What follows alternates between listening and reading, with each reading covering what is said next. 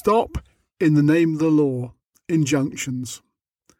In the old days, people would rush before the king, demand justice, and he would immediately deal with the case. When the king decided to knock that on the head, lawyers got hold of the litigation process and implemented increasingly more long-winded proceedings.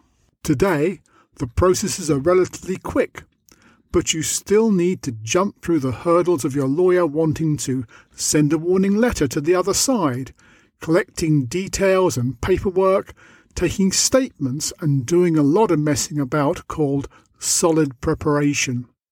It takes weeks before you can slap a writ on your enemy, and worse still, they don't even call it a writ anymore. Nevertheless, in some cases, the matter is urgent. For instance, a former employee giving your client list to a competitor, a neighbour knocking down your wall or tree, a threat of nuclear attack, etc. And you can be in court the following morning. In these sorts of cases, a court will order an interim injunction to stop the action until the case can be heard. Upon applying for an injunction, you undertake to be responsible for any loss caused by the injunction if you should lose. However, courts do not just give injunctions away.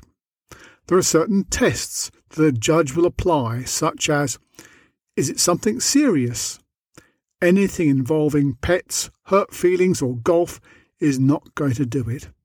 Is it really necessary?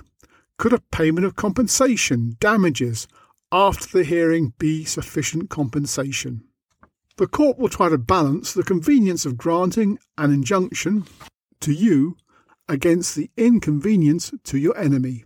For instance, what if you were wrong, but the injunction causes your enemy's business to go under? An application for an interim injunction is quick, exciting, and of course, expensive. I'm Paul Brennan, and that was an extract from my book, The Art of War, Peace and Palaver, The Contentious Guide to Legal Disputes.